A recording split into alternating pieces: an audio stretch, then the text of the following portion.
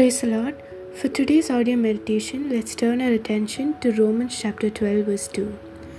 Do not conform to the pattern of this world, but be transformed by the renewing of your mind. Then you will be able to test and approve what God's will is, His good, pleasing, and perfect will. Paul implores us in Romans 12:2 not to be conformed to this world, for all that is in the world is the lust of the flesh, the eyes, and pride of life. Whoever that is a friend of the world is an enemy of God. You cannot be a friend of the world and be a friend of God. Neither can you love God and love the world at the same time. It's impossible. Even though we are in the world, we are not of this world. Therefore, we must be transformed to the image of God by allowing the Word of God to dominate our thoughts and mind. By instinct, all of us chase those things in pursuit of happiness and meaning. Paul tells us to abandon the chase for pleasure, possessions, and status, to stop living like everyone else. Instead, he urges us to be transformed from the inside out. Specifically, he writes that we must be changed in how we think, to have our minds renewed so that we can begin to understand God's will for our lives.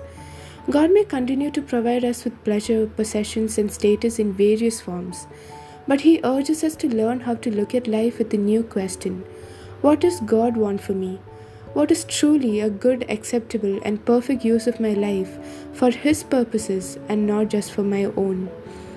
When your mind is renewed by God's Word, you will think like Christ and be able to discern what is good, acceptable, and the perfect will of God. This is the reason we must invest more time in the Word of God by reading, studying, and meditating so that our conformed nature will be transformed to the mind of Christ, which pleases Him. Changing our patterns and focusing on Christ will change our life.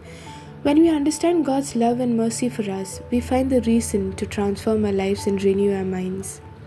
How do we create new patterns? Spend time in prayer, read the scripture, serve others, listen to the voice of God. Focus on God rather than ourselves. God promises to lead us and show us His will for our lives when we submit to His leadership in our lives.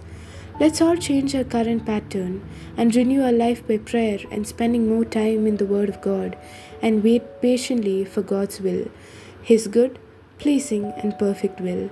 May God bless you all.